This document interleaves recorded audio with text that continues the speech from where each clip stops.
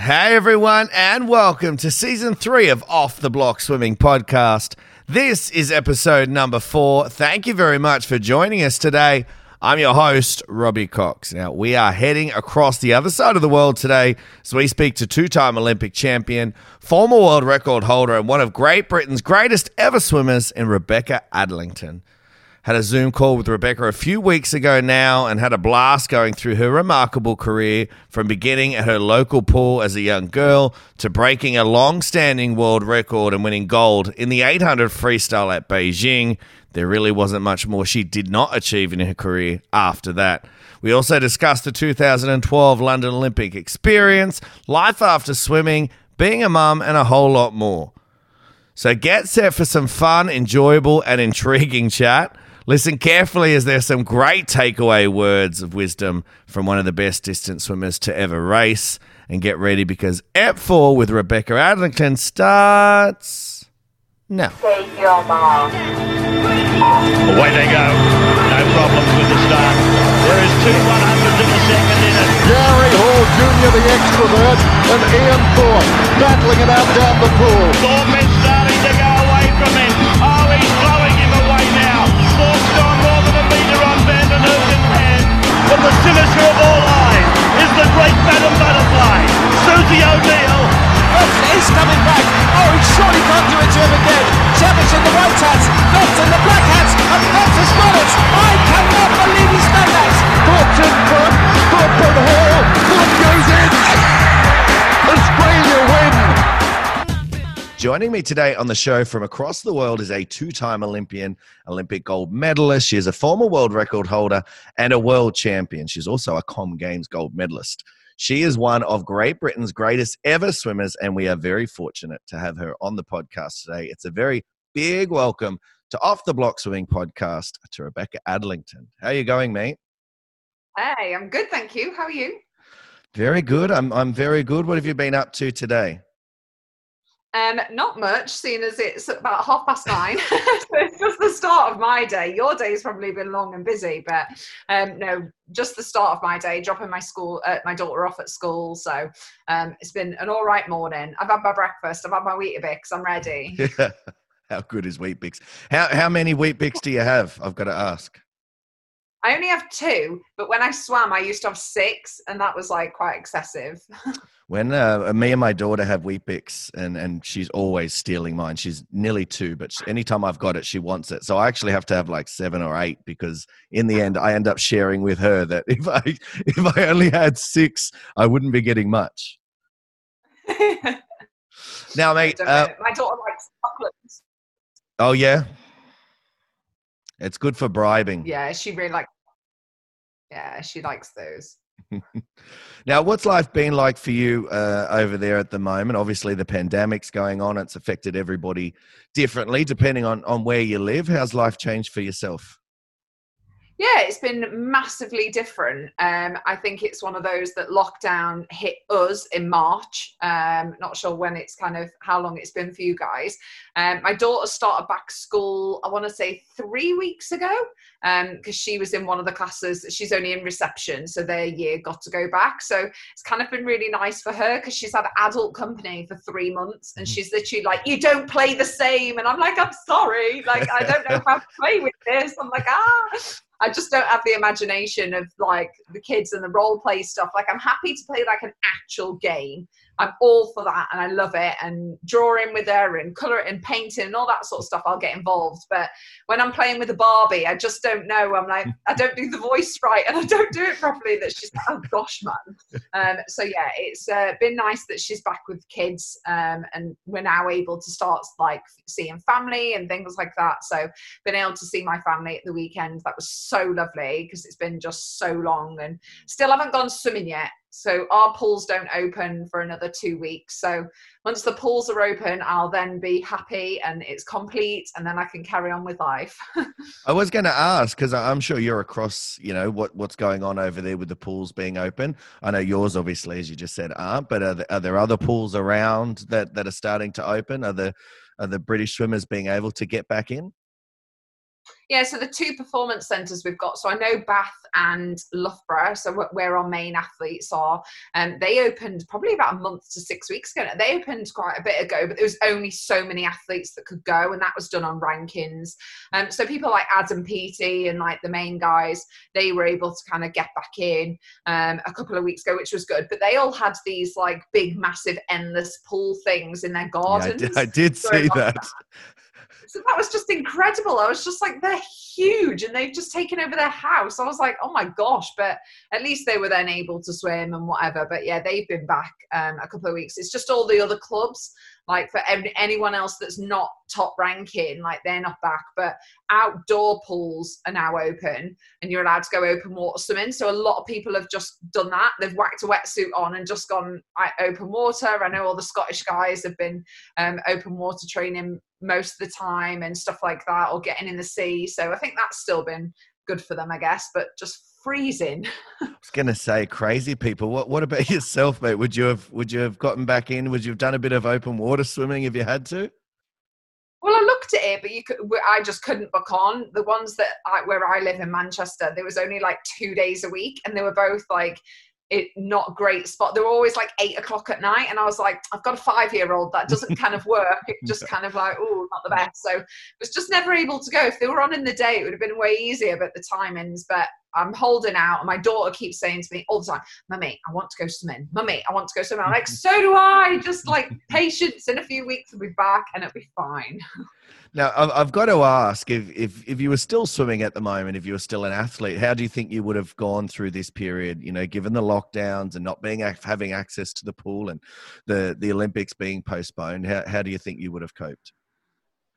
I think it's a really tough one because you want to say to yourself that you would have handled it really well, but in reality, I probably wouldn't. I probably would have freaked out. Yeah. I think it's probably different for different athletes at different stages. I think if this was coming into Beijing, I probably would have been okay because I'd have been young and get more hard work under my belt and do some different sort of training. Whereas if this was coming into London, I think I would have really struggled because I know I was at the end of my career. My body couldn't do the same work. I couldn't recover as quick. I had low more niggles and was kind of like struggling to kind of keep up that mental strain and the emotional strain and everything else. So I think it just depends where you are in your career, because I think I've spoken to a lot of the guys and some are just not fazed by it. Some of them are like, yeah, fine, like that hard work that I done, I've not lost it, it's there, I know it's in the bag, and we can now just have a full year ahead to prepare. And they're just not fazed by it. And then I've spoken to other people that are just kind of like, oh my gosh, I'm now really worried because of them younger guys are coming up and they're going to be in a much better state because they were a bit too young probably this year, but next year they're going to be like in their prime. So yeah. I think it just depends where you are. And I really, really feel for those guys that kind of were like, this was their last chance at qualifying and they're now clinging on and they're kind of really, it's going to be hit or miss whether they make it. I do really struggle for those guys. Like I do empathize with them. Yeah, I'm in the same position with the podcast. Obviously, I talk to a lot of the Aussie athletes, and it's been mixed. You know, as you said, there's been some that were going in with injuries. So to them, you know, this is like a silver lining. This is another year to get ready for the Olympics. Because had it have been now and they had to go to trials, they don't know how they would have gone. But then there's others that were looking at this year as being their last. And as you said, you know, I think it's definitely a tough position for them to go another year. And now that, you know, I mean, I don't want to cast aspersions, but it's not a guarantee that 2021 is actually going to go ahead. So that's still lingering in the mind as well. Exactly. There's definitely still talk of what's going to happen, isn't there? And I mean, the thing is for us, like our football is our biggest sport, soccer, whatever you guys call it over there. But for us, that is like the biggest sport. And that's been going back ahead. The Premier League started back. They've done all that behind closed doors. So it does make you think, you know what, if the Olympics is closed doors, you can do it because the football has got like billions invested into it. So actually, same with the Olympics, it can still happen. It would just be so weird if it does happen behind closed doors and there's no spectators. I just can't imagine. It's just going to feel like a Sunday gala for these guys. It's going to be so weird if that happens, because I just think that's what makes the Olympics amazing. Like for you guys in Australia, swimming's quite a big sport. Here, you get like your mum and dad in the stands. Like for here, it's just like nobody. So to then go to like a massive crowd at the Olympics, it really hypes it. Whereas I think if it's just no one again, it'll just be a bit like, is this a little gala? Like it'll just be a bit strange. Yeah. Mate, let's take a little trip down memory lane for you. How did swimming start for you and what drew you towards the pool? I've got two older sisters, so both of them could fully swim by the time I came along. And I live in the smallest town ever, like is where I grew up. There's nothing to do, but we had 2 swimming pools. So everyone can swim where I grew up. And it was just, that was the way everyone just went to the pool. And it was just a family thing that we all did as well. And I think being the baby of a family, you're always more competitive. Like you just follow your big sisters around. Like I was just like, they're in the big pool, I want to be with them. And I was just like a little sheep and I just didn't want to be in the baby pool. I didn't want my armbands on, didn't want any of that. And I just had no fear, which was really good. But I think seeing people that can fully swim gave me that, okay, this is what it's meant to look like. They really helped the progression because I was like, okay, I know what it's meant to look like. I know how to get there. I want to copy them. So I just did. And I absolutely loved it. I loved being in the water as a kid. My birthday parties or just on holidays, I just absolutely loved it. Was it always swimming? I mean, did you play any other sports? I know you and your family are into football. I think it's Derby in particular. I think you guys follow over there. So was that ever an option for you to go down to women's sports now in terms of football and all that sort of stuff is going off?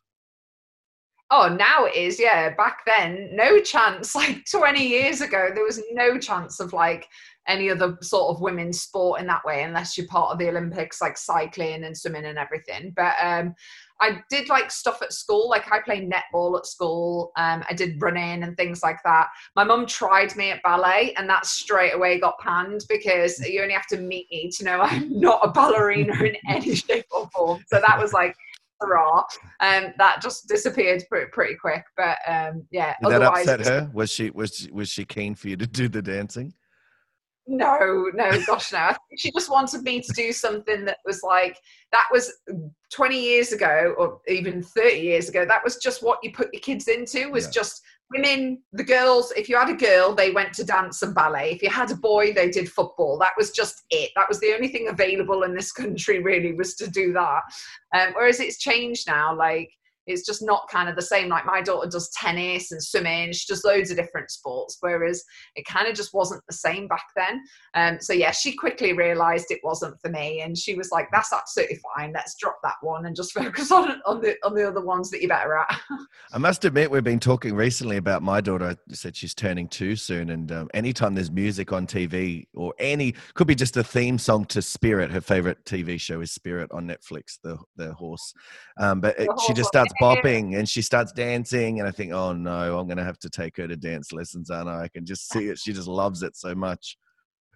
Oh, but it's amazing, like when they love it and things like that. Like my daughter's really arty and I am the least arty creative person you'll ever meet. And I really struggle with that. So I'm like, I don't know what to do here. She kind of teaches me, but it's amazing when kids have that. They just are born with it and they just absolutely love it. And they end up teaching you and you're like, okay, let's roll with this. And I sit in some classes and I go, what the hell? I'm learning stuff. I sit there like, whoa, like that's amazing. And she's just like, yeah, that's easy. And I'm like, oh, sod off.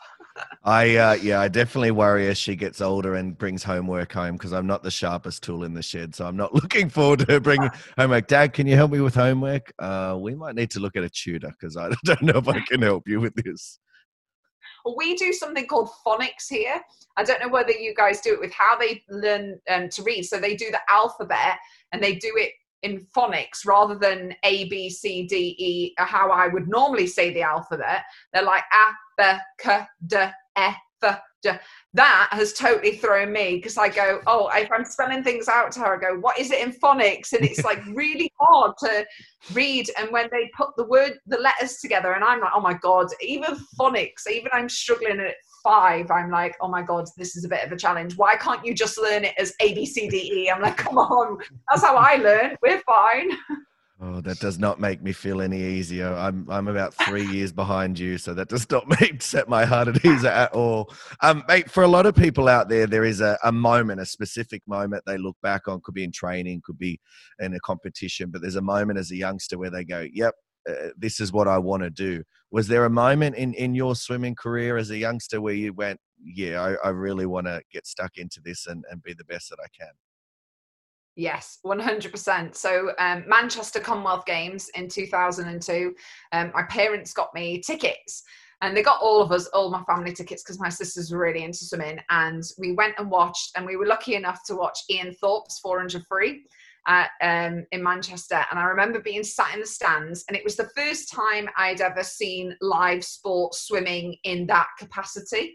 I'd been to competitions to see my sister, but never like a Commonwealth Games or Europeans, or never like a major competition.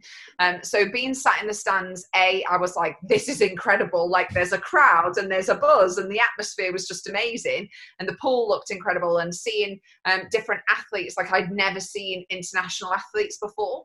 And obviously Ian Thorpe as well. Just to see somebody like an Ian Thorpe race was just wow. I remember just being like staring at him. I was like, his technique and just how fast he was. And I'd never seen someone swim that fast in real life before. I was like, oh, I was only like 12, 13 at the time. And it just opened my eyes up, and seeing that race as well, because that was just an incredible race that he swam in the 400. And I just was like, this is what I want to do. I got goosebumps. I was literally sat there and I was just like, I want to do this. This is amazing. And I think, it definitely started that buzz and definitely got the momentum going of, okay, I'd love to compete and not just as like a hobby. Mm.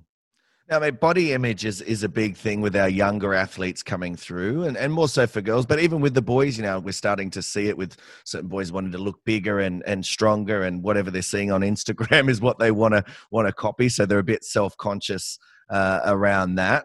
Was that anything that you went through as a younger athlete? And what advice would you give to the young kids coming through that sort of do go through those sort of things?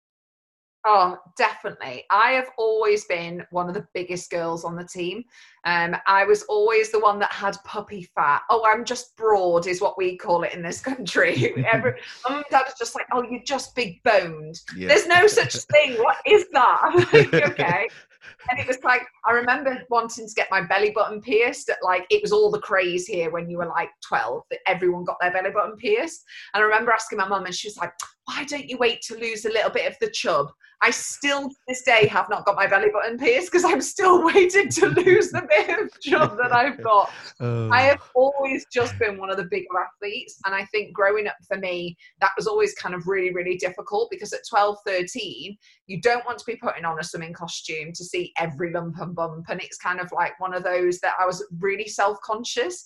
I had slightly bigger boobs than other people growing up, and I was like, what's this about? And I'm a swimmer, and you're meant to look really lean and have a six-pack and just be ripped, and I just wasn't that. I don't think I've ever had a six-pack in my life. I just don't think it's physically possible in my body. I've just always just been slightly bigger. I always used to get so self-conscious when we used to have to get weighed or skin folds and things like that. Whenever we used to have to do that on the team, I'd always wait to the very end so everyone could leave, just so I could get on, because it was just, I felt embarrassed because everyone else was like, oh yeah, I weigh nothing, and then I'd get on the scales and they'd be like, ooh, okay, yeah, might need to do this. And it is definitely difficult, and it is one of those things that I think every athlete goes through, different, whatever it is, insecurities, going, well, I'm not as tall as them, or I'm not as ripped as them, or I'm not as that as them. And I think you just have to realize, hold on, I might not be the most ripped, but I'm tall, I've got a really good technique, and I tried to just focus on things that I did have that were my strengths. And a lot of, I kind of learned the older I got as well, that's where my power came from. I didn't need to lift weights. I was already kind of a bit stronger than some of the other girls, just naturally, and actually being that slightly bit heavier gave me that advantage. So I just tried to focus on those things rather than the negative, but it took a long time, definitely. In 2006, you competed in the European Championships in Budapest, and the thing with the European champs over there is, even though they're missing a few countries, the competition is still so fierce. I mean, I think the one that I had a look at earlier was Britta Steffen, Therese Alshema was there, Manadou, and you did pretty well. I think you came away with a silver medal in the 800 behind Manadou at that one. How much did you learn from that meet that helped you moving forward? And we'll get to 2008 in a moment, but did you take anything away from that meet and those early exposures to major competitions?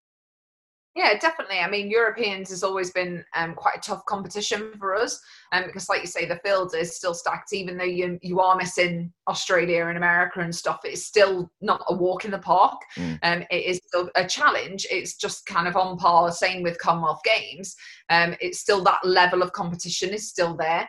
And I remember I'd missed out on the Commonwealth Games in 2006 because I had dealt with illness, and my sister was ill with a brain virus as well, encephalitis. So I kind of missed a chunk of training just with battling illness. And I missed out on the Commonwealth Games. I was devastated not to make that Commonwealth Games because I thought what a stepping stone this would be in my career to make a Commonwealth Games. And I missed out on that. So then to qualify for a Europeans and go to a Europeans, I felt like, oh, okay, I'm slightly back on track. It kind of gave me a confidence boost because even though I'd missed out on something and hadn't experienced something that all of my friends and peers were, especially my age at that time, everyone had gone. So it was kind of one of those that I felt, oh, okay, I'm not rubbish. I kind of got a bit of confidence back. And again, it was my first proper senior competition. So I think it opened my eyes. And that transition from junior swimmer to senior swimmer is quite a hard one to make because you're just so used to the people that you're used to racing. And there was athletes here that I'd never seen before. I'd never known anything about them. So to just kind of absorb everything as well. I can remember just kind of watching a lot of the senior athletes and what do they do and what can I pick up on and what's going to help me. And I can remember just kind of being a little bit of a sponge and just taking everything in, and luckily came away with a silver medal as well, which gave me so much confidence, especially at that point, that I was just like, okay, I'm not crap. I am pretty good. I can do this. And I think it was just that belief in myself that I really needed at that period of my life. Well, it definitely helped you. 2008 in Beijing, we know you smashed it. And before we get to the Olympics, I'm also interested in the preparation for Beijing. Was it just a great training block? Did you change anything in training? I mean, what went so right for you in 2008 that maybe didn't go right for you in a year earlier at the World Champs? Yeah, I think it was for me, after that 2006 moment at the Europeans, I just had a solid 2 years of amazing training. And when I made the World Championships team in 2007 and came to Melbourne to swim and everything, all my training was there. I was so set up to swim well. And I just got way too nervous. I remember being next to the girl at the time, ranked number 1, Kate Ziegler, in the heat. And I just freaked out. It was the lights and the stand and just everything. And I just freaked out. It was an incredible venue, but it just terrified me. And I let nerves get the better of me. And I cried for pretty much 3 days straight. And only because I was disappointed in myself. And I knew I had done the work as well. I knew I had had such a good year of training. And I think I just said to myself then, I was like, I'm never going to be in this situation again. You've got to believe in yourself a lot more because I've done the work and only I'm disappointed. And I carried on that momentum of I just got straight back in the pool, even though I hadn't raced very well. I kind of didn't let it faze me. I kind of was even more determined after not making the final and not having a good performance that I just was like, this isn't happening again. This is no longer being the situation where I'm getting too nervous. I'm not making a final. No way. And it just changed my mentality a little bit. And I was even more driven to succeed.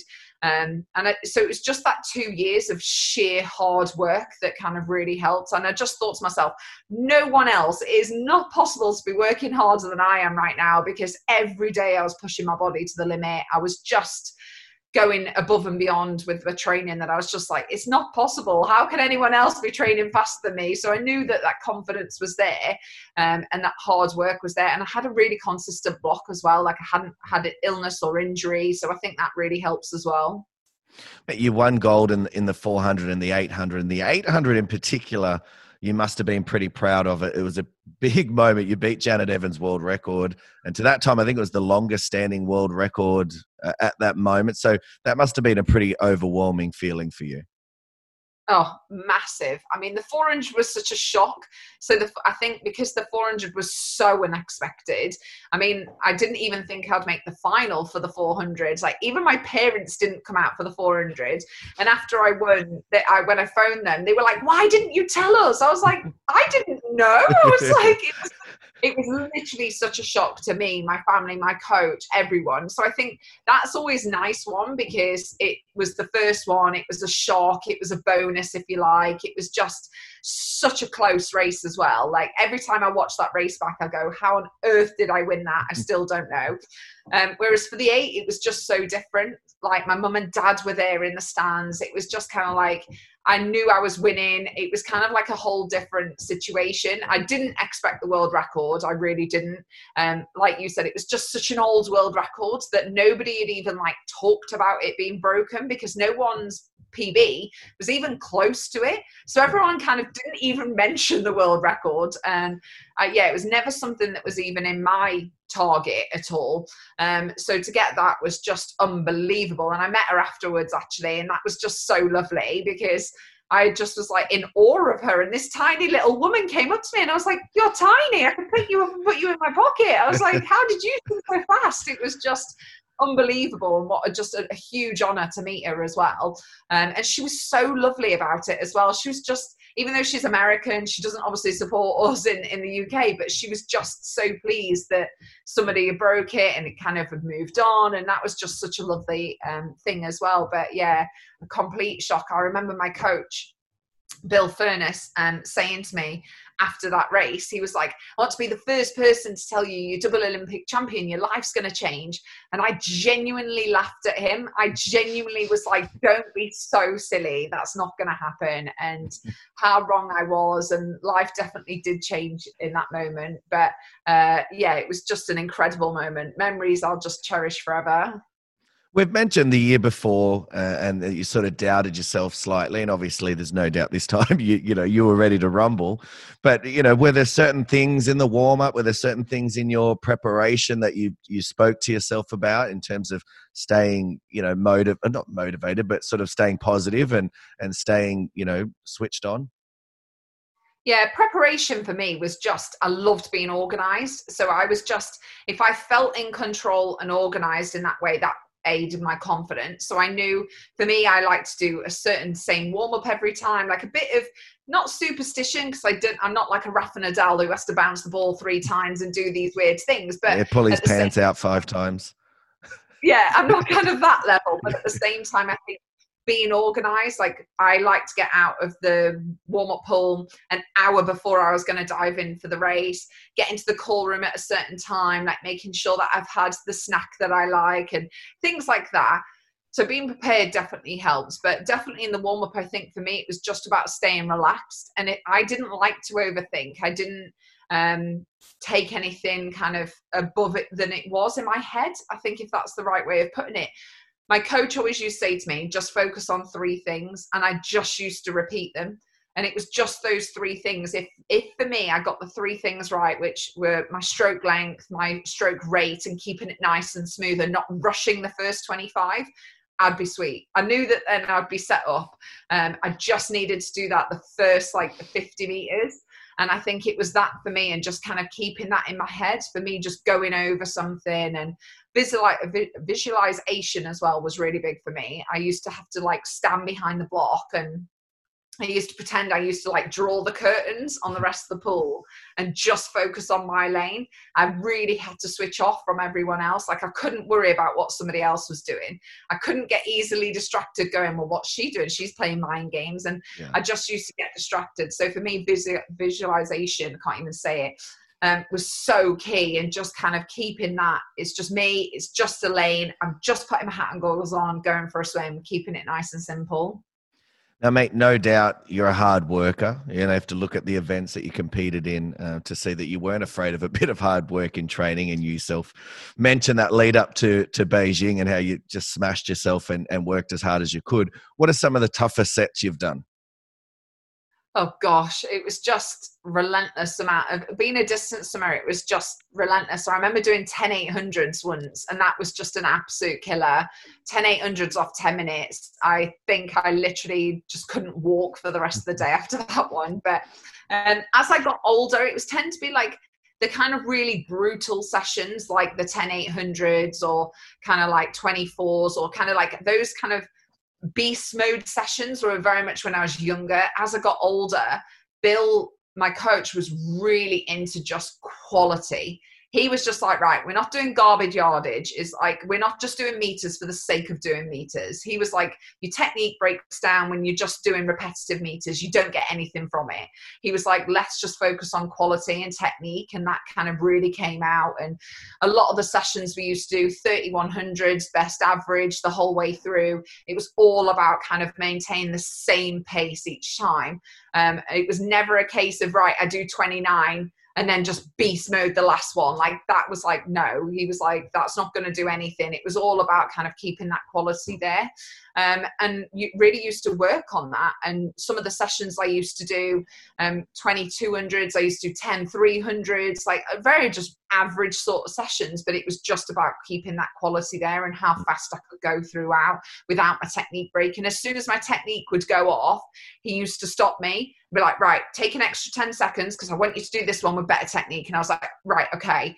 And it was all about that for me, just kind of like not letting it kind of get out of control. Because when you're tired, your arms swing everywhere. You're just like, just get me to the wall. Whereas my coach was just a real stickler for not letting that happen, and technique was going to carry me so far when I was then tired in the races. So I'm definitely glad he preferred the quality, because I definitely didn't enjoy some of the sessions that we used to have to do. Definitely not. Yeah, it didn't sound like very much fun.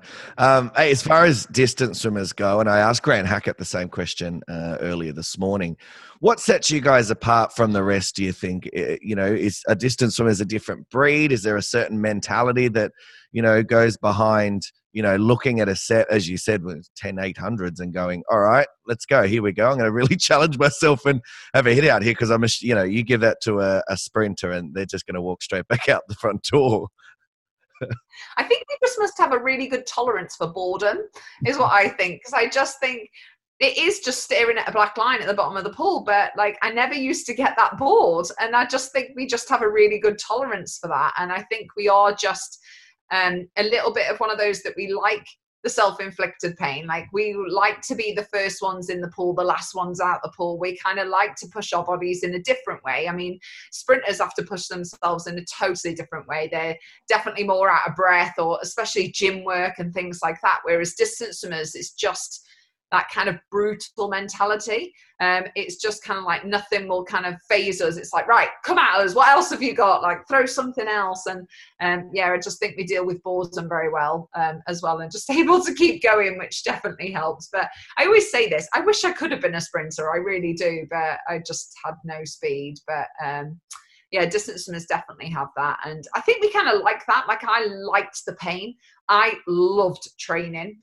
I don't know a lot of athletes that hated the racing and loved the training, but that was just me. I miss the training now. I don't miss racing at all. Whenever people ask me, I'm like, nope, I never want to race again in my life, thanks. But I really miss the training. I really miss that pushing your body to the limit every day. And I think distance swimmers have that in us, because we're not competitive all the time. But I think when it comes to those kind of sorts of environment in training, we thrive on those.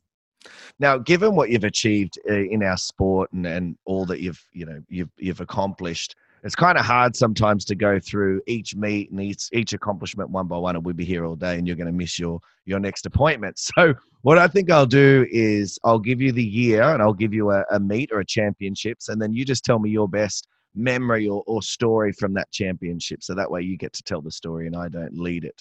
We'll start with what about 2009 World Champs in Rome? Do you know what? The atmosphere there was unbelievable. I think it was because that year it was just world record. Super suits. The super suits. And for me, I made the decision not to wear a super shiny suit. So I knew for me it was going to be a tougher competition. But I have to say, still to this day, it's the best crowd I've ever experienced. 100%. Did you enjoy swimming outside? Yes, the atmosphere was just amazing. The venue was incredible in Rome. The noise that it made, I always thought in my head, indoor pools will be louder because it's contained. No, like Rome was just something else. The noise and the atmosphere and the crowd, it was just unbelievable. And yes, I didn't get gold medals there or anything. I was still lucky to get on the podium. I remember trying to throw the flowers up at my mum and they came back down and hit me on the head. That was quite embarrassing in front of everyone because I couldn't do it. But it was just like, you know what? I just knew that meet I wasn't going to be gold medalist, and everyone was looking at me and expecting me to do that. But at the same time, I didn't have a total shocker.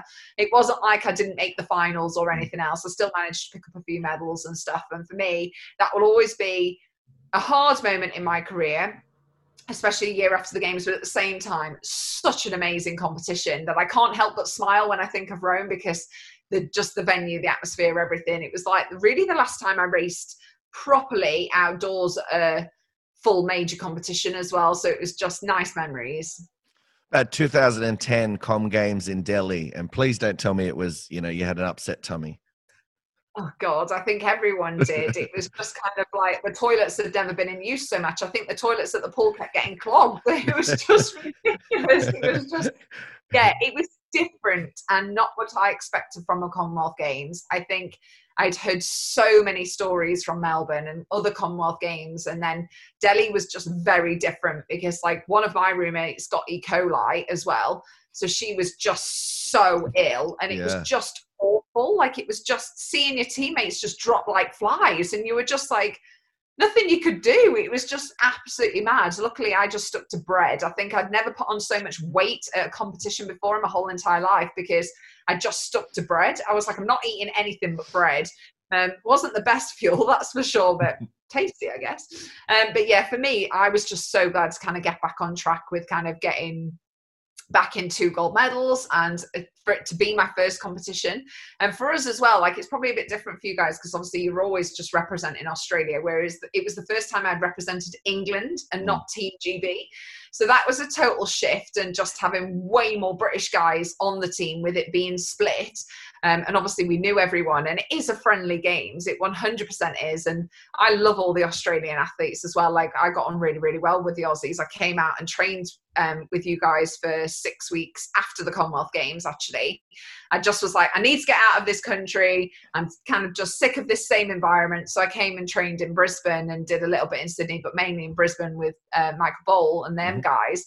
Just absolutely loved it. So I kind of had this really nice relationship. So Commonwealth Games was just friendly. Even though everyone was ill, it was just friendly. And we flew home and we didn't go to the closing ceremony or anything. So it was kind of a weird competition. But for me personally, it was kind of like the switch of textile suits as well. So that was the first time I'd really raced against people that were 100% textile, back to kind of the knee suits and everything like that. So my times weren't there, but for me to get 2 gold medals, I was just like, I'm back on track. This is good news.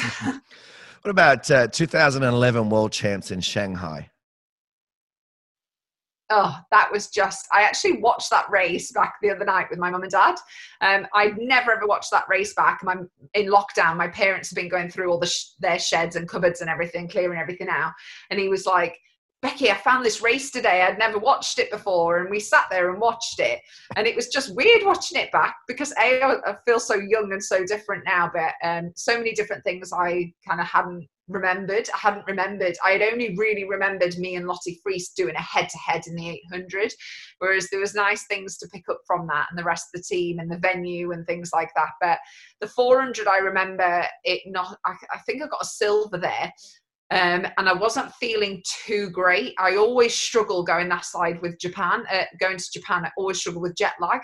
So I remember just not kind of feeling the best after the 400. My coach just put me to bed for like 2 days. He was like, I don't want you to come out of your room. You're not coming to the pool. Just go and sleep and rest. And that's what I did, and was able to kind of come away with the gold medal at Worlds. It kind of completed my set for me, because I had won Olympics, I'd won a Europeans, I'd won a Commonwealth Games, but I hadn't yet won that World's gold medal. So for me, it was kind of like the last one that I wanted to achieve.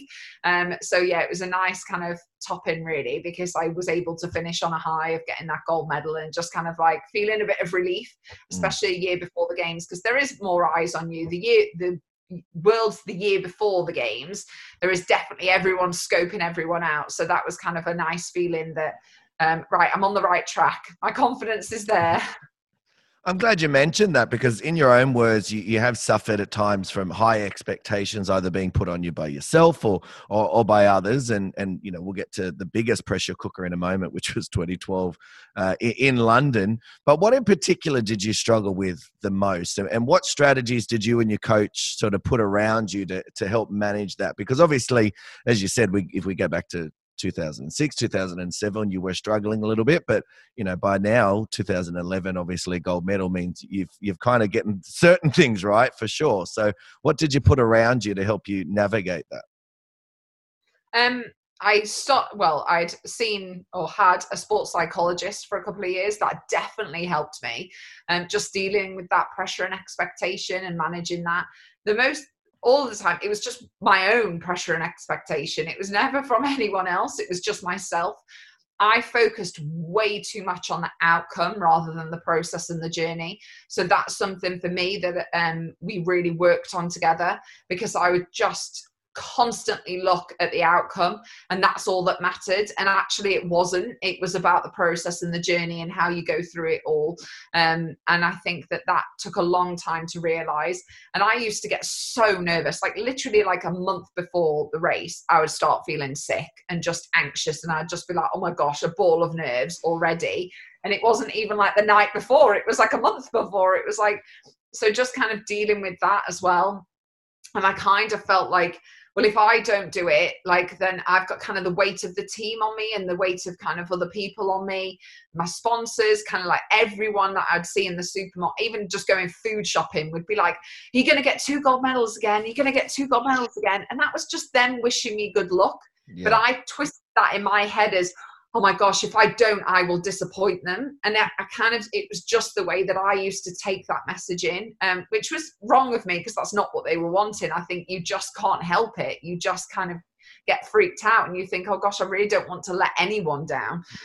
So that took a long time. Well, I don't think I ever really managed that properly, if I'm being completely honest with you. And the pressure that I used to put on myself, I just would expect so much. I think when you've achieved something at such a high level, it's then your PB. People would be like, but it's a world record. And I'm like, but it's still my PB. It doesn't matter what the time is. It's still mine. And I still want to better that. And how do you possibly better that? It was always kind of a tough challenge to manage. Any advice to young swimmers out there listening who do suffer through, weight of expectations, whether that be on themselves or others definitely putting it on them? I think definitely talking, like for me, the best thing I did was get a sports psychologist. Back then it was quite like a taboo subject. Like no one really had them. It was kind of a little bit like, ooh, like no one was really honest and open about it. Whereas now it's very different. And a lot of people use sports psychologists. It's kind of massively changed. And I'm so glad it has.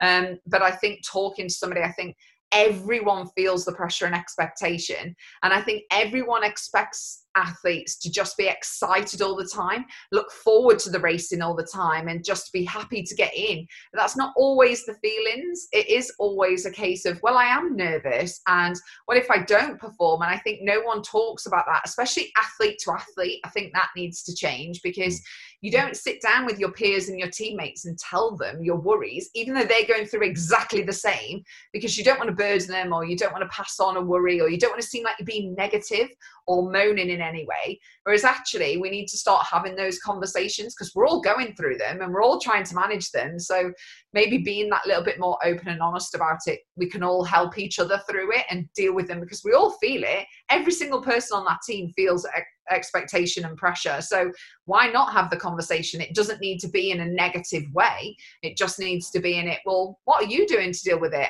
I might learn something from you, and how can we all kind of help each other through this process and support one another? And what do you need as an athlete that's going to work for you? Like for me, I don't like looking up at the crowd. I never used to be one of those athletes that would walk out on poolside, look up and wave at the crowd. I never used to have the big headphones on, pumping music. It didn't suit me. I didn't like to tell people. I was a bit kind of more reserved. I never, ever communicated to anyone, ever. I never even wrote it down.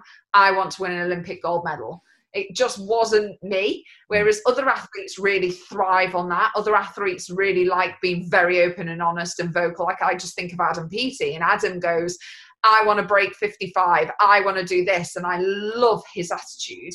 And I love that because he's owned what suits him. Whereas other people, it doesn't suit, and that's okay. We don't all need to be like big showman people and say everything. You can go under the radar a little bit. And I think it's just accepting those as well, that every athlete is different. It doesn't matter if you're not the showy one. And if you are the showy one and it works for you, brilliant, because you found it. So I just think like just accepting those different roles and personalities that make you an individual athlete. You mentioned the headphones and music. Did you ever, I know maybe you didn't wear them on the way out, but were you listening to music behind the scenes? Did you have like a pre-race playlist that sort of got you going? No, never. Never? Literally like, I couldn't listen to music in that way. I used to in the morning, like early morning, if I was having my breakfast or just like walking to if I was just on the bus or whatever to the venue. And if I was on, because a lot of the time you're on your own then, because everyone's staggered and going down to the pool at different times. But most of the time I never then listened to music. I was always just like one of those that I had to stay really calm. And I just used to talk to people. I talk a lot, as you've probably noticed. Yeah, I haven't noticed. I like to chat. I like to chat, and I just needed to surround myself with people. I would always just go and talk to people, and that's just what I love, and I just used to do it. And I was so lucky in my events. I used to have like my best mate, like Jo Jackson at the time. She's now married, so she's not Jo Jackson, but she was the bronze medalist in the 400 in Beijing. I used to be with her all the time. We used to chat utter crap in the call room. I think the other girls used to look at me and Jo and be like, well, you two shut up. But that is what me and Jo needed. We just needed to talk about absolutely nothing, and just something that, oh, had you seen this? And yeah, have you seen that? And just like being girls, because it calmed us, it grounded us. And I think that it just suited me to just not listen to music and get all serious. I don't like being all serious, and when everyone's like slapping themselves and like, yeah, I'm just not that. Like, I'm just, no, like, I just think, what are you doing? Just sit down. Like, it's just not for me. Whereas like, that's what used to suit me, is just no music, not that serious attitude. Guys, it's not life or death. We're going for a swim. Like, we don't need to treat it like it is. And I think by making it serious, it made it bigger than it was. And I didn't want to do that. So no, always having a chat for me worked. Now, it's been told to me a few times that, you know, world champs are one thing in terms of the spectacle and the crowd and the media, but Olympics are a whole other beast. So I've got to imagine that a home Olympics is the ultimate show that, you know, not many people get to experience. I mean, we did here in 2000, which we were very fortunate. And then, you know, you guys then in 2012. Before we get to the racing part of it, give us a little insight into the atmosphere. What was it like? What was the build up with the media and the public? And, you know, it must have been insane. I've spoken to a few Aussie legends in terms of, you know, 2000, and they were always saying, you know, with media, they were getting pulled left, right, and center. We need to talk to you over here. We need to talk to you over here. Oh, this sponsor needs you. Oh, this charity's over here. What was it like for you guys? Exactly that. It was just insane. Everyone under the sun, it felt like, wanted to talk to you, and you were just like, guys, we hadn't even started racing yet. What could we possibly talk about? Like, it was bizarre. Every single media request you could absolutely imagine. It was just sponsor commitments as well, things that you had to do with being part of Team GB or British Swimming had to do.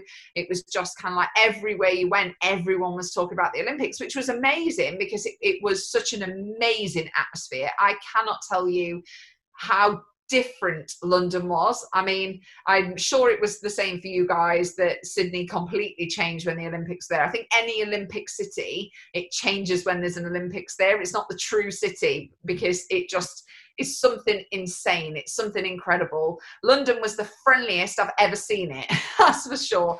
Everyone wanted to talk about it. Whether you were a sports fan or not, you just got chatting about the Olympics, and everyone got involved. And it was fantastic in that perspective, because everyone was just excited, whether you got tickets to watch, whether you were a volunteer, whether you were just a fan and going to watch on telly or anything, everyone was excited. So it was brilliant, but it was just the demand on us athletes was just like we were in a pressure cooker. It was just, and it was so different to what we had experienced, especially as swimmers. I think some of the bigger sports like football here, they're used to that. They're used to having all eyes on them and being photographed everywhere they went in training sessions. And we had people coming in from other countries that were filming our swimming sessions, and we were like, what are you filming us for? Like, we're just doing training. Like, it was just bizarre. It was just such a weird environment, and social media was bigger then than it was in Beijing and before. So again, you were just so accessible, and so many people obviously decide to come off social media or stay on or whatever, but everyone had access to you, and that was just a very strange thing. It was very, very weird. I kind of came off a little bit because I was just like, this is just a weird environment. I've never been in anything quite like this before, but it was definitely a happy one, an exciting one. It was just a strange one and new to us all. And it was just this unknown that we were like, why do they want our photograph? Why are they doing this? We just didn't quite see the purpose. Mate, competition-wise, you finish with 2 bronze medals in the 4 and the 8, which was an awesome effort. How do you look back on those results from London in the pool?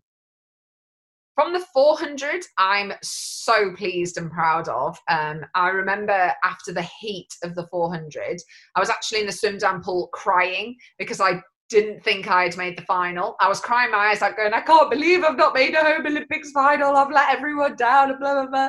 And then my coach turned to me because I was in one of the first heats. Yeah. So then once all the heats had swam, my coach just ran up to me and was like, Becky, you're in 8th, go swim down. And I was like, okay. And I just totally had to switch in that moment of, okay, get back into race mode. I have made the final. It doesn't matter that I'm in outside lane and I'm only going in 8th. I've got a lane. I've got a chance. I've got anything. Let's just roll with it. So actually in that was just to get a bronze medal, to go from not making it to then getting in 8th to then coming 3rd. What a day that was. It was an emotional roller coaster for me, but one that I was so proud of. The time was faster than Beijing as well, so that it was the fastest time I'd done in a textile suit. So again, it was like brilliant for me because it was like a personal best at that time. And I was just like, okay, brilliant. Everything was just amazing. I knew I wasn't going to get the gold. The girls were just so much faster and they were just way more sprinty than I was. So to come out with the bronze, I was just over the moon with it. Almost felt like a gold medal to me because I was like, oh my gosh, relief of going through that journey and having the crowds there and everything else and a home Olympics and my family and friends and everyone were watching. So that was just brilliant. But the 800 was just so different. It was just, I felt ready, and it was just from a technical aspect, the only thing that went wrong is I peaked 2 weeks before. I just got the timing of the season wrong. Like me and my coach had tried to analyze it so much, and we're normally working on a 12-week cycle in swimming, and I did a 15 one. I just got it wrong by 2 weeks. If it was just 2 weeks earlier, and it was our own fault, and no one else is to blame other than the training. But I think because nothing was wrong, it was kind of like, that's even harder to get your head around. It wasn't like I was ill or injured or anything like that. I just dived in and had nothing to give.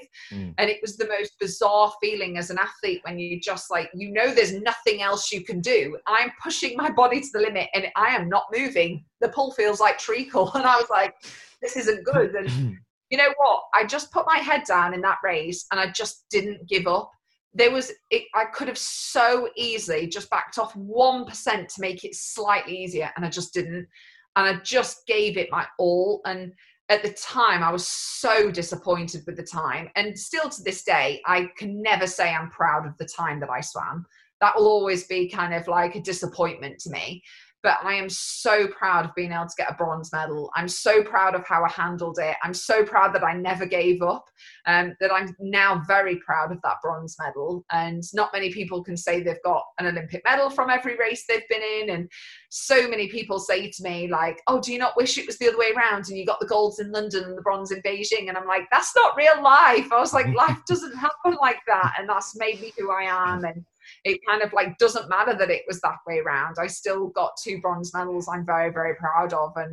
And so many people, I remember getting so many messages going, you're such a disappointment, how dare you, and how disgraced I was for getting 2 bronze medals. And I used to get so upset by them, like just was in floods of tears. I remember the night of my race, I cried myself to sleep that night because I felt so bad. And it took me a long time to realize, hold on, no, what are you third in the world at? I was going to say, who's saying these things to you? Someone sitting on the lounge with the can in their hand and the TV remote? Exactly, but that's the way it is. And when social media is part of it, everything just gets blown up in that way. And to be fair, some people do see a bronze as losing. It's not a gold. Yeah. And I understand that mentality, I really do. But at the same time, I'm kind of like, no, I'm proud of that bronze medal and that kind of, and I will always say, no matter where it is, when people ask me for like a bio or what's my title, I'll always say 4-time Olympic medalist. I don't want to just say double Olympic champion, because yes, double Olympic champion sounds better and it's definitely more glamorous, but I'm still so proud of the bronze. Like if I go into schools or do any events, I always take the bronze. I'm like, they're not the runt of the family. I'm going to take them. They're still amazing and I'm still really proud of them. So I've learned to definitely love them, and they're definitely like more treasured medals than they kind of were at the time. I think it was just so much emotion from the past 4 years, and I just couldn't stop crying on the podium, and I felt like I'd let everyone down. But I quickly realized, you know what, I've not let any of my friends or family down. I gave it 100%, and I can honestly say I've got no regrets in my career. I don't look back and go, well, what if I'd done this and if I'd just done that? And I just have no stone left unturned. That's got to stand for something. Well, I think the thing that frustrates me about hearing you say that with those people and their commentary around it is, yes, you can be disappointed if you chose to be with a bronze medal, but that's up to you as an athlete who went through that. That's not for anybody else to have a word about. And that's something that does frustrate me around social commentary and sometimes so-called experts and people that'll throw a mic in front of someone and go, so, you're expecting gold there, right? I'm like, that's not for you to say. You're just meant to say, how are you feeling? Are you happy with that? It's a very good point. You're very wise. I try to be. My wife doesn't think so, but I try to be. Have you got any good Athletes Village stories for us? Do you know what? This actually annoys me, because so many people go, oh yeah, wasn't there this party and wasn't there this and isn't there that? I saw none of that. I'm literally like, where was I? Like in London, there was this random stat that like 500,000 condoms were distributed. Yeah. I never saw one. I was like, what's going on there? I was like, what? There was no parties that I saw. Like the parties were outside of the village. Like once you're in the village, like especially for us summers, like we're first week, like the athletes come in that compete in the second week. You are respectful to them. Like they are still competing until the night of the closing ceremony, when everyone does get a few beers and we all celebrate. That's different. But before that moment, none of that happens, because other people are still competing. You realize that. And it was just, I found the Olympic Village just amazing. I remember just walking around going, ooh, and I used to try and guess people's sport by like looking at the like, oh, they must be a gymnast. They're quite little. And oh, they must be a sumo wrestler. I love all of that. I just used to just sit there in the dining hall and just like watch people watch. I just used to love it. It was amazing. But it was just such an incredible environment. It's like Disneyland for adults. It was just huge, and it was just amazing seeing all these incredible people walking around. And yeah, absolutely loved it. But none of the wild stuff went on in my block. No, but you were dudded. Yeah, you were dudded from the fun. Obviously. Now, someone that you came across there in 2012 was a swimmer called Katie Ledecky. Now, she is definitely a once-in-a-generation athlete. She's a star, and it doesn't matter for female athletes, or I think just in swimming in general, she's a superstar. What are your thoughts on her and her impact on the sport of swimming? I am the biggest Katie Ledecky fan. I just think, as a distance swimmer myself, what she has done for the sport is just insane. Things that I never thought was possible, she's achieved. And actually, just a lovely person she is, first and foremost. Like, she was so sweet and lovely in London. And I've met all her family as well. Like, her mum and dad came up to me and her brother and stuff at different competitions since London. Such a lovely family. Like, just it couldn't happen to a nicer person. Do you know what I mean? It's even better when they're so lovely and nice that you're like, we want you to do well even more, even though you're American. I don't care. Like, I root for her so much, because I think she has just changed the history of the sport. Like you said there, it doesn't matter that she's a female. What she has done for the sport, full stop, is just incredible. No one is even near her. And that's the thing for me that has just been absolutely outstanding to watch, because we see these incredible people like Michael Phelps and like people in history that we're very lucky to have had those and witnessed those. And she is just one of those. She's a powerhouse of freestyle. And I'm like, the fact that she can compete across the 2, the 4, the 8, the 15, I'm just like, how are you not tired? Like, you're making me tired. Like, go sit down. But technically, her ability as well. And she's not one of those people, when you look at her technically, you don't think like, oh gosh, how she managed to do that. She has just taken every bit of strength in her physique and used it to her advantage. Her underwater catch is just amazing. You look at her and you think she's not got the best turns in the world. She's not a Caleb Dressel whose skills are absolutely amazing, but she puts it together, and tactically she races incredibly, but physically, and the way she dominates and the way she swims and attacks races is just insane. And she's been doing it since she was like 15 as well. And you just think, how are you getting better? Like, there's got to be a point where she plateaus or something, but no, she just keeps going. She's an absolute powerhouse, and she's always the event. Whenever it's Katie Ledecky, I'm always so excited to watch her race. Like, so excited. I'm like, this is going to be good. I just know it. Spoke to her coach the other day, Greg Meehan, and even he said there are times in training where he sort of sits back and becomes more of a fan than a coach. Obviously, he does his coaching bit, but there are times, I said, do you just marvel sometimes in training? Yeah, he said, yeah, sometimes she does things, I just go, wow. I can't believe that, like, people are able to keep up with her in training. I just think to myself, she just must be out on her own, because she is just an absolute animal. Like, obviously we have seen a couple of the other girls starting to kind of bridge the gap, but not to a full extent yet. And it's just kind of like, that's what it's like. I'm waiting for the rest of the swimming world to catch up. Like, it's mad that I still have the European record. I'm like, how have the other girls? Katie's moved it on so much.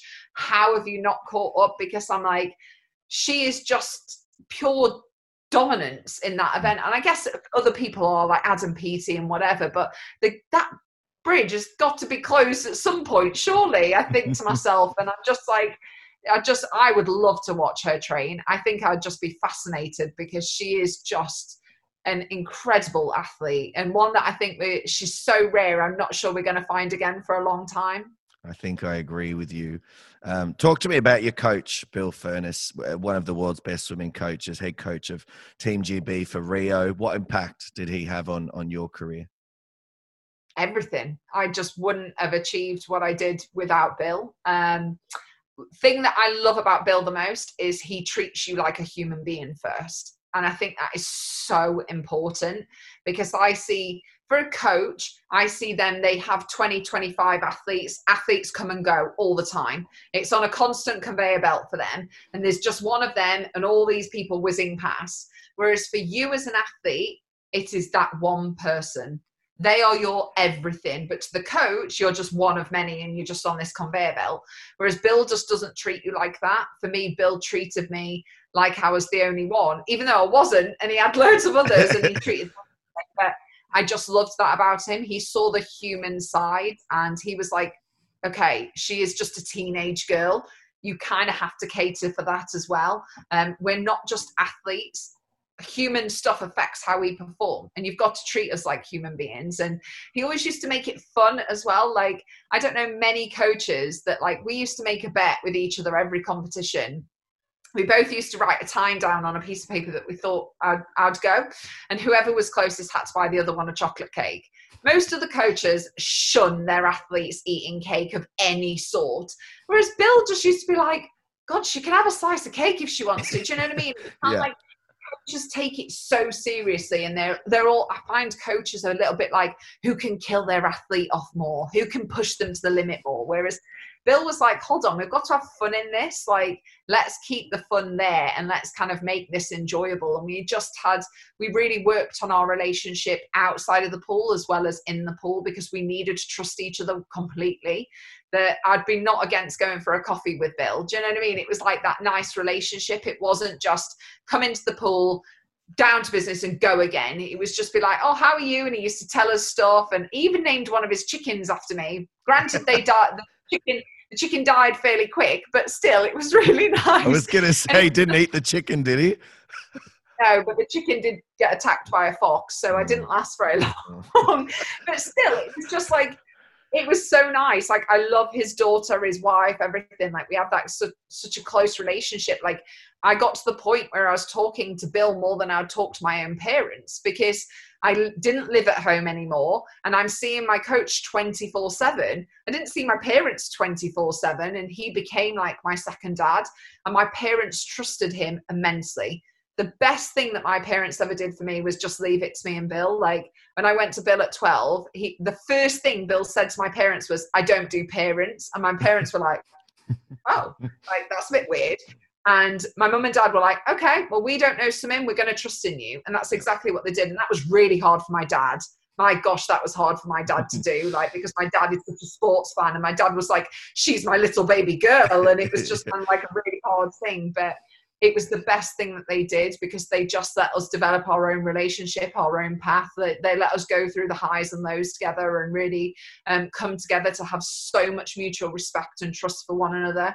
I never questioned his decisions or anything. I trusted him 100%. And I'm so grateful to have had an amazing coach, because I know so many other athletes that didn't quite get it right with their coach, and didn't quite achieve what they wanted to. But I think it was because of that relationship. And I just think that relationship is the most important of all.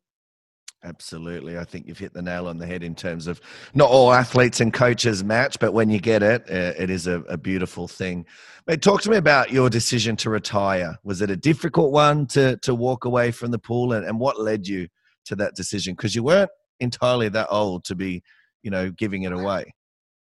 No, I was 23. I knew London was going to be my last Olympics. I knew I didn't have another 4 years in me. But I did think about Glasgow Commonwealth Games, mainly because Delhi was quite a weird experience, but also because home Commonwealth Games, like, even though I'm not Scottish, it was still, I still class it as home. It's still the UK to me.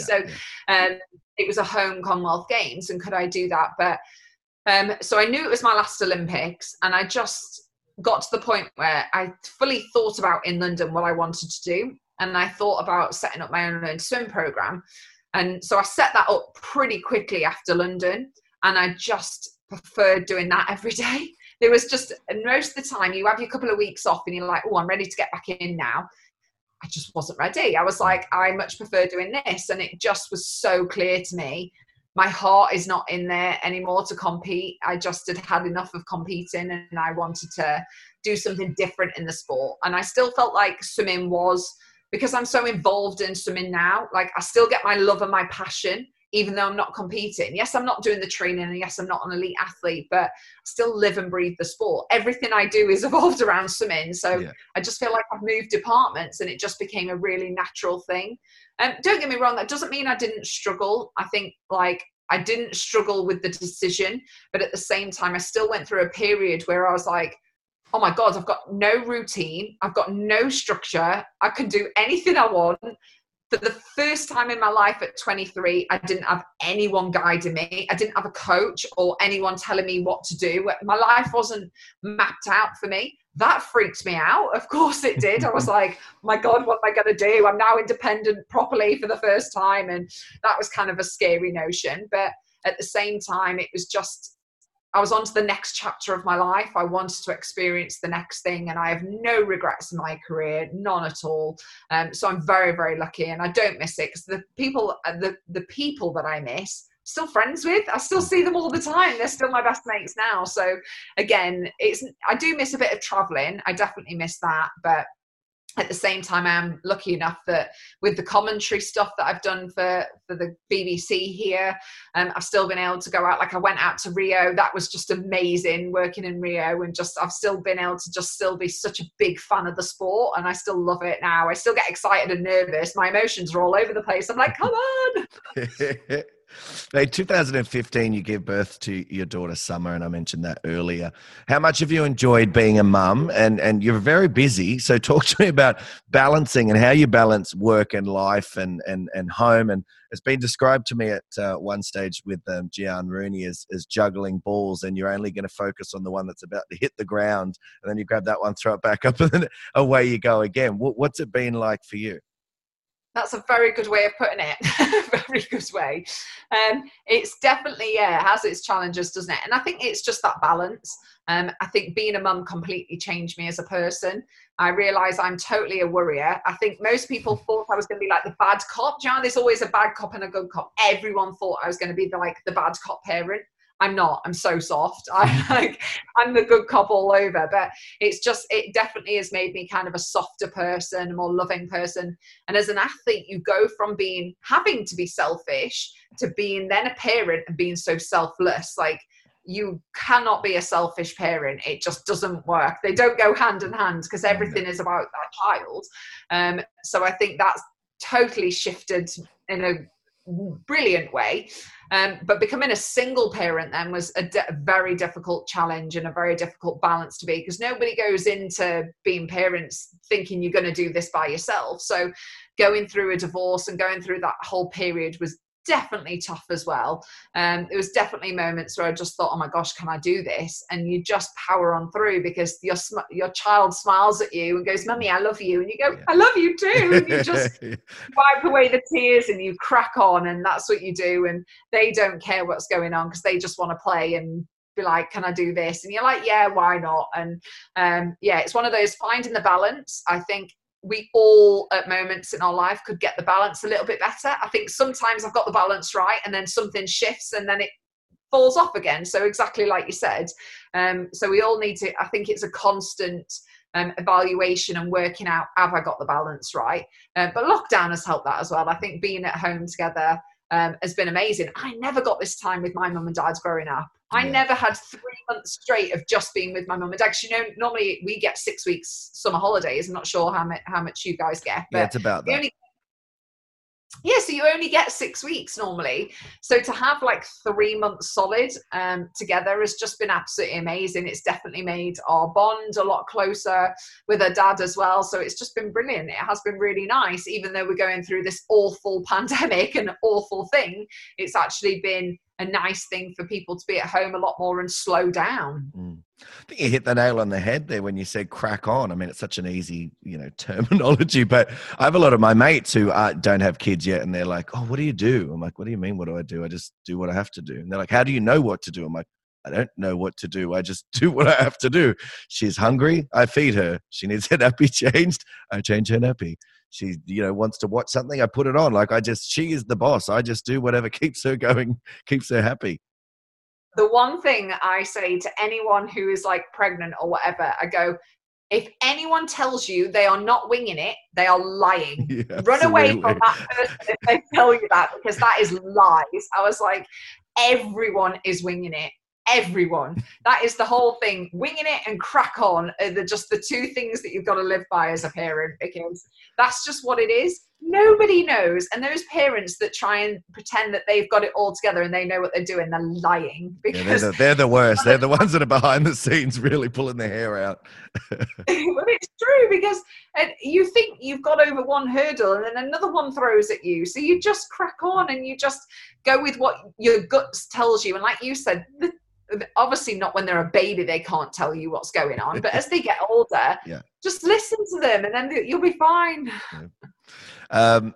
You've been on TV now for I think about 6 or 7 years. I'm not sure because obviously you're not on Australian TVs, but about 6-7 years. Is that right?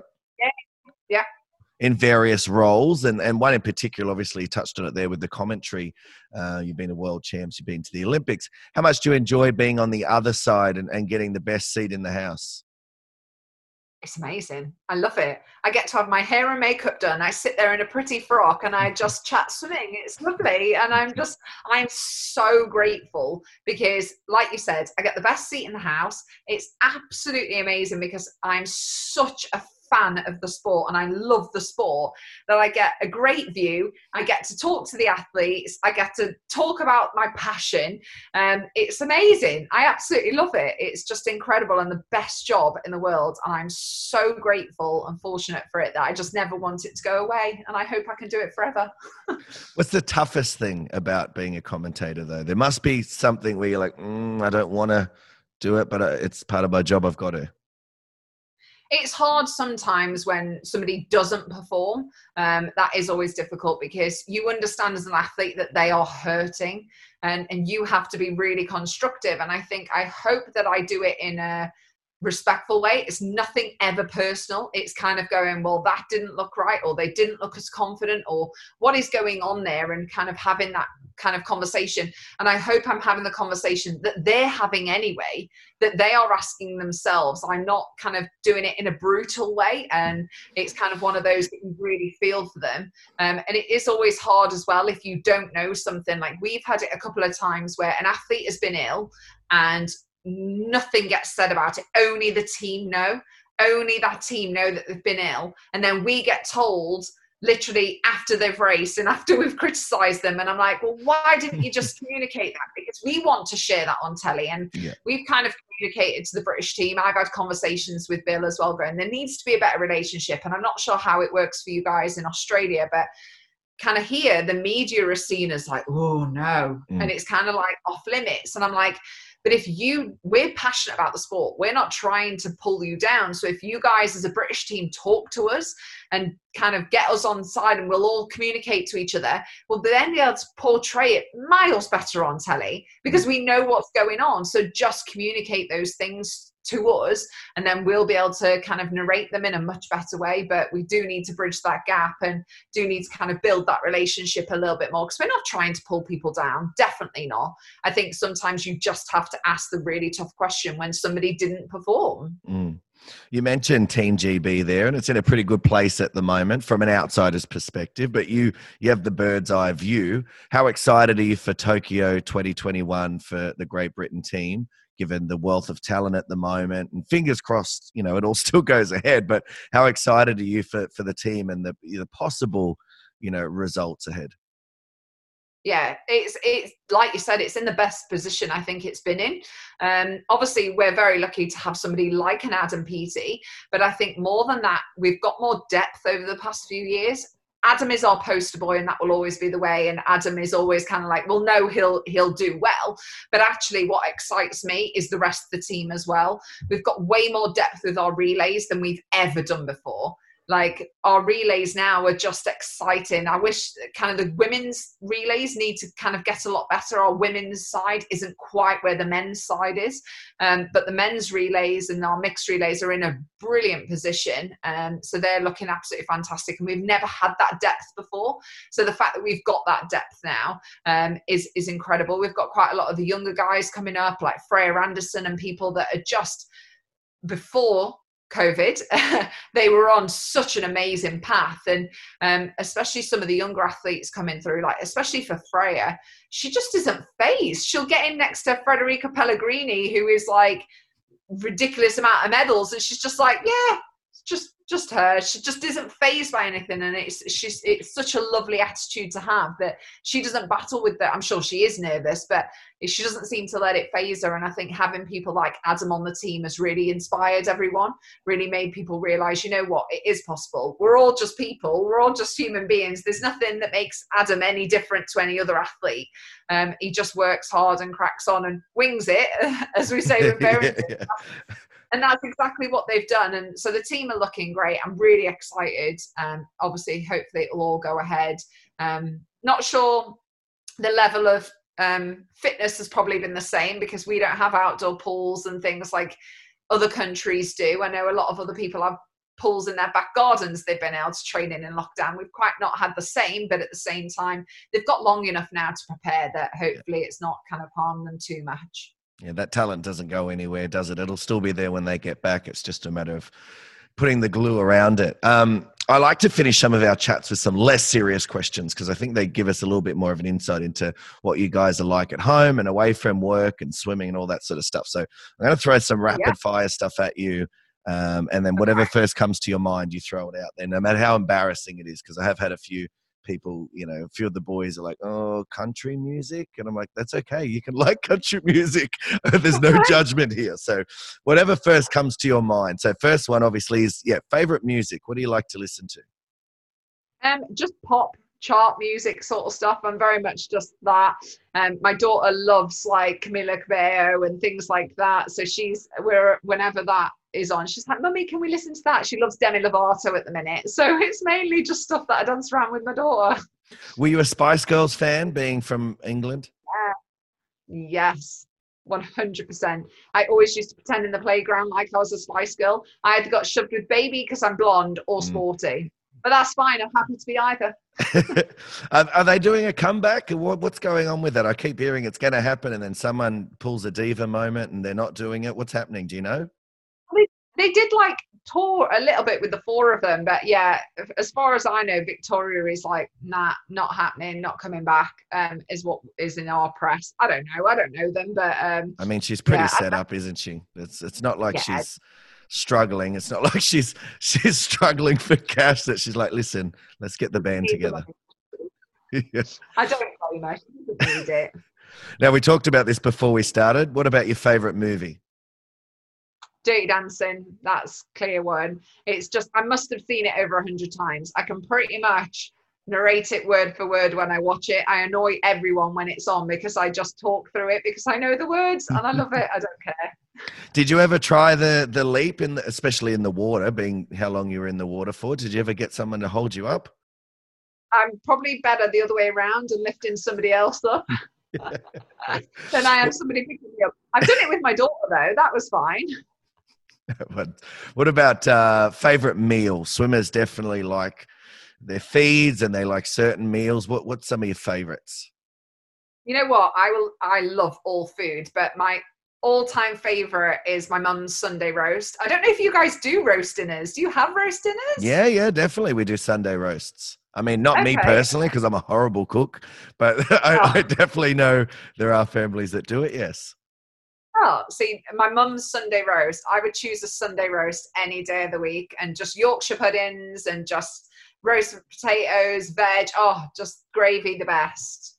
What about some of the favorite countries you've visited? You've been around the world in terms of, where you've got to visit with your swimming. Have you got any favorites that stick out to you? Australia, it really is. And I absolutely love it. We used to go over there so much.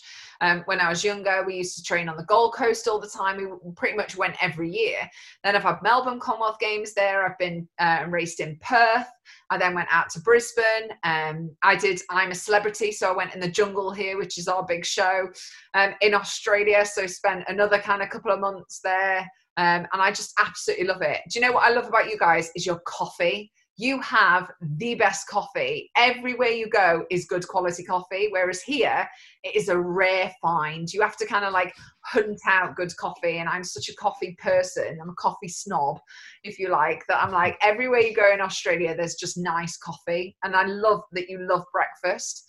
Like, it's very rare that you have places to go out for breakfast, whereas I just love your guys' culture that is just wake up, you can go out for breakfast, nice coffee all the time, the weather's lovely. I just love it. Everyone's up nice and early, got the day rolling. I definitely love to have a coffee after coaching. So we go 5 till 7, the session's finished, then me and the coaches go for a coffee.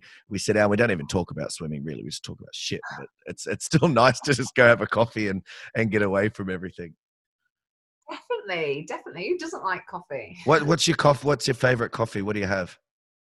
To be fair, I'll drink any sort of coffee. I've recently gone into more just kind of like a black kind of AeroPress sort of coffee, but I will happily sit down and have like a flat white or a cappuccino or anything as well. Like anything that's got coffee in, I'm there. Like I'm just, as long as it's coffee, I'm fine. Absolutely. I am with you. What about you? I wouldn't have a flavored one. No, that ruins it. I'm with you. Yeah, I'm not into that. Like, and I hate the fact that like been in America doing some of the ISL stuff, and I used to ask for like just a normal size cappuccino. They give you like a bucket. I don't want like a bucket of drink. Like, it's just so milky and ridiculous. I want to be able to taste the coffee. Like, what's the point? I don't want this. I just want my nice little coffee. Just make it a bit smaller. I don't need the cream. I don't need the flavorings. Just make coffee. Sugar, no sugar. No sugar. No sugar. If it's 100%. good quality coffee, you shouldn't need sugar. I If it's really good 100% coffee, agree with you. only if it's bad coffee do you need sugar. I remember once, I don't know what was going on with me. I put one sugar in because I don't know, if I was having an off day and I thought, oh yeah, chuck a sugar in. Oh, horrible. I couldn't drink it. I had to throw it out. I was like, what did I do that for? That was horrible. What about your favorite TV shows to binge watch? You got Netflix? What have you got over there? Do you like to get into the TV shows? I love Schitt's Creek that's on Netflix. It's so funny. Schitt's Creek is one of my favorite. We've recently started the Zac Efron one, Down to Earth. That's like, Zac Efron's done like a travel show, and it's just come on Netflix. And that is amazing because he goes to all these different countries and he does like, it's not like a superfoods thing, but he went to Iceland to look at how their energy is all 100% renewable. He's done France, which was all about water and all that sort of stuff. So it was just amazing looking at different countries and like how to be a bit more sustainable and how to kind of help the environment and things like that. So any sort of travel shows I love as well. I think they're just amazing to watch. And Friends is always a classic for me. I'm a Friends girl through and through. I'll always just whack an episode of Friends on if I just need a pick me up. Who's your favorite character? Do you know what? It swaps. I used to really dislike Ross in the first couple of series, but Ross gets brilliant the last couple of series, absolutely brilliant. And I love them all. I just think they're all amazing. But yeah, I love Chandler. I love Chandler's humour. I think his little puns and jokes are just hilarious. I like them all, but yeah, I like them all. Now, if we were at a bar and I was going up to the bar to get you a drink, what would I buy you? A gin and tonic. Very nice. Is that do you go outside of that? Is that just your favorite? What else do you have? That's always my favorite. I like vodka, so I'll drink vodka as well. I don't mind like a lighter beer, like a Coors or like that sort of beer that's a bit lighter. Yep. I don't like a heavy beer. Like I'm like, ooh, it makes me a bit bloated. But I like, I do like cocktails. I like a cocktail every now and again, but they are so sweet that after like one or two, I'm done, which is why I stick to gin, as they're like the fruity and light and you can drink loads and it hydrates you. They can also be very dangerous, those sort of cocktails. I remember once we were at a family party and there was like a slushy machine that was like made into a cocktail. And my nan, who was like 75 or something, she had no idea that it was alcoholic. So she's over there loading up the slushies. And in the end, she was all over the place. And I noticed at the end, I said, now, how many of these have you had? She's like, 5 or 6. So, oh, then you're going to have to go lay down. They are lethal. They are lethal. Now, one thing I like to do that's completely different, I don't normally do this on the show, but given that you guys come on from across the world and I've had Hannah Miley on and I played this game with her, I like to get to see your knowledge and test your knowledge on Aussie slang terminology. So what I'm going to do is I'm going to give you a sentence and then I just want you to tell me what you think that means. What have I said really in English terms? So if I was cracking open a cold one, what would I be doing? Drinking a beer. Yes. If I was buggered, what would I be? If I said to you, I'm buggered, what would I be? Tired. There you go. See, I don't know. Some of these might be universal, but I definitely know we use them over here. If you said to me, what are you having for dinner tonight? And I said, I was just going to throw on a few snags. Ooh, steaks? Sausages, but it's all right. It's still good. Yeah. I thought it was a mix of some sort, but yeah, no, I've not heard that one before. Yeah. If I was chucking a sickie, if you said to me, what are you doing tomorrow? I said, I'm going to chuck a sickie. What do you think I'm doing? Pretending to call in sick to work. 100%. That is an Aussie favorite to do. What are you doing? I'm chuck a sickie tomorrow. I'm not going to work. I've heard that one before. We sometimes say that. So yeah. I was wearing a pair of thongs. Oh, flip-flops. Yes. Now, Americans come on, they have no idea. They think I'm being really cheeky. If I was driving and I was on the phone, I'm hands-free, by the way, and I said to you I was pulling into a servo, what would I be doing? Pulling into a services? Service station, like a gas station, petrol station, whatever. Yeah, 100%. Well, you got most of those right. I think you did pretty well. Oh, good. There you go. You doubted yourself at the beginning. You should never doubt yourself. You learnt that. The one that always throws me, is it bogan? Yeah. That's like, to give you an example, it's like hillbilly in America.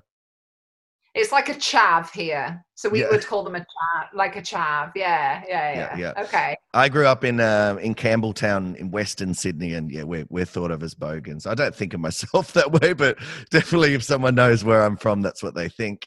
Now, mate, I want to finish with a more serious question. What do you want your legacy to be for our great sport? So if I mentioned, your name to young English swimmers over there and young swimmers all over the world, what would you want them to remember about you as an athlete?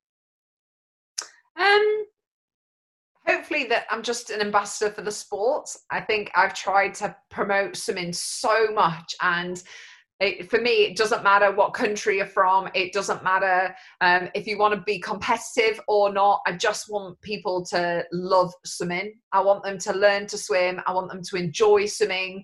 And I hope that I've just been able to do that in the best way possible, no matter what it's been through, just to talk about the sport, raise the profile, but just be a good ambassador and be a good role model and show people, it doesn't matter where you're from. It doesn't matter who you are, what size or anything. If you just work hard, you can definitely achieve your dream. Well, I think you've done a phenomenal job in doing that. Absolutely. Now, I want to thank you very much for coming on the podcast. I know you're very busy with a lot of other stuff going on. You got your daughter, you got work. So I appreciate you taking the time. It's been an honor and a privilege to get to go through your remarkable career with you. You're a champion in and out of the pool. And I know the listeners will get a lot out of listening to your stories and the wisdom that you've shared today. Finally, thank you very much for being just an unbelievable contributor to the sport, and you continue to do that with your work in commentary. It's been a pleasure. Thank you very much for coming on Off the Block Swimming Podcast. Thank you. Today's episode of the podcast is proudly powered by Pro Swim Workouts. Now, if you are loving the podcast this week, make sure you check us out on YouTube as well. There are 20-minute best-of clips. They're a lot of fun, some great advice, and a very different way of experiencing Off the Block Swimming podcast. So head over now, like and subscribe to make sure you don't miss a minute of the action that's coming your way in Season 3. On tomorrow's podcast, we have one of the most talented and popular athletes on the Australian team right now. She's been one of the most requested guests, and of course, I'm talking about Kaylee McKeown. Awesome chat with Kaylee coming your way tomorrow on all podcast platforms, as well as I've mentioned on YouTube. So make sure you get around it when it drops tomorrow. Until then, though, guys, have a great day. Say something nice to someone for no reason at all other than you just being nice. And it's bye for now.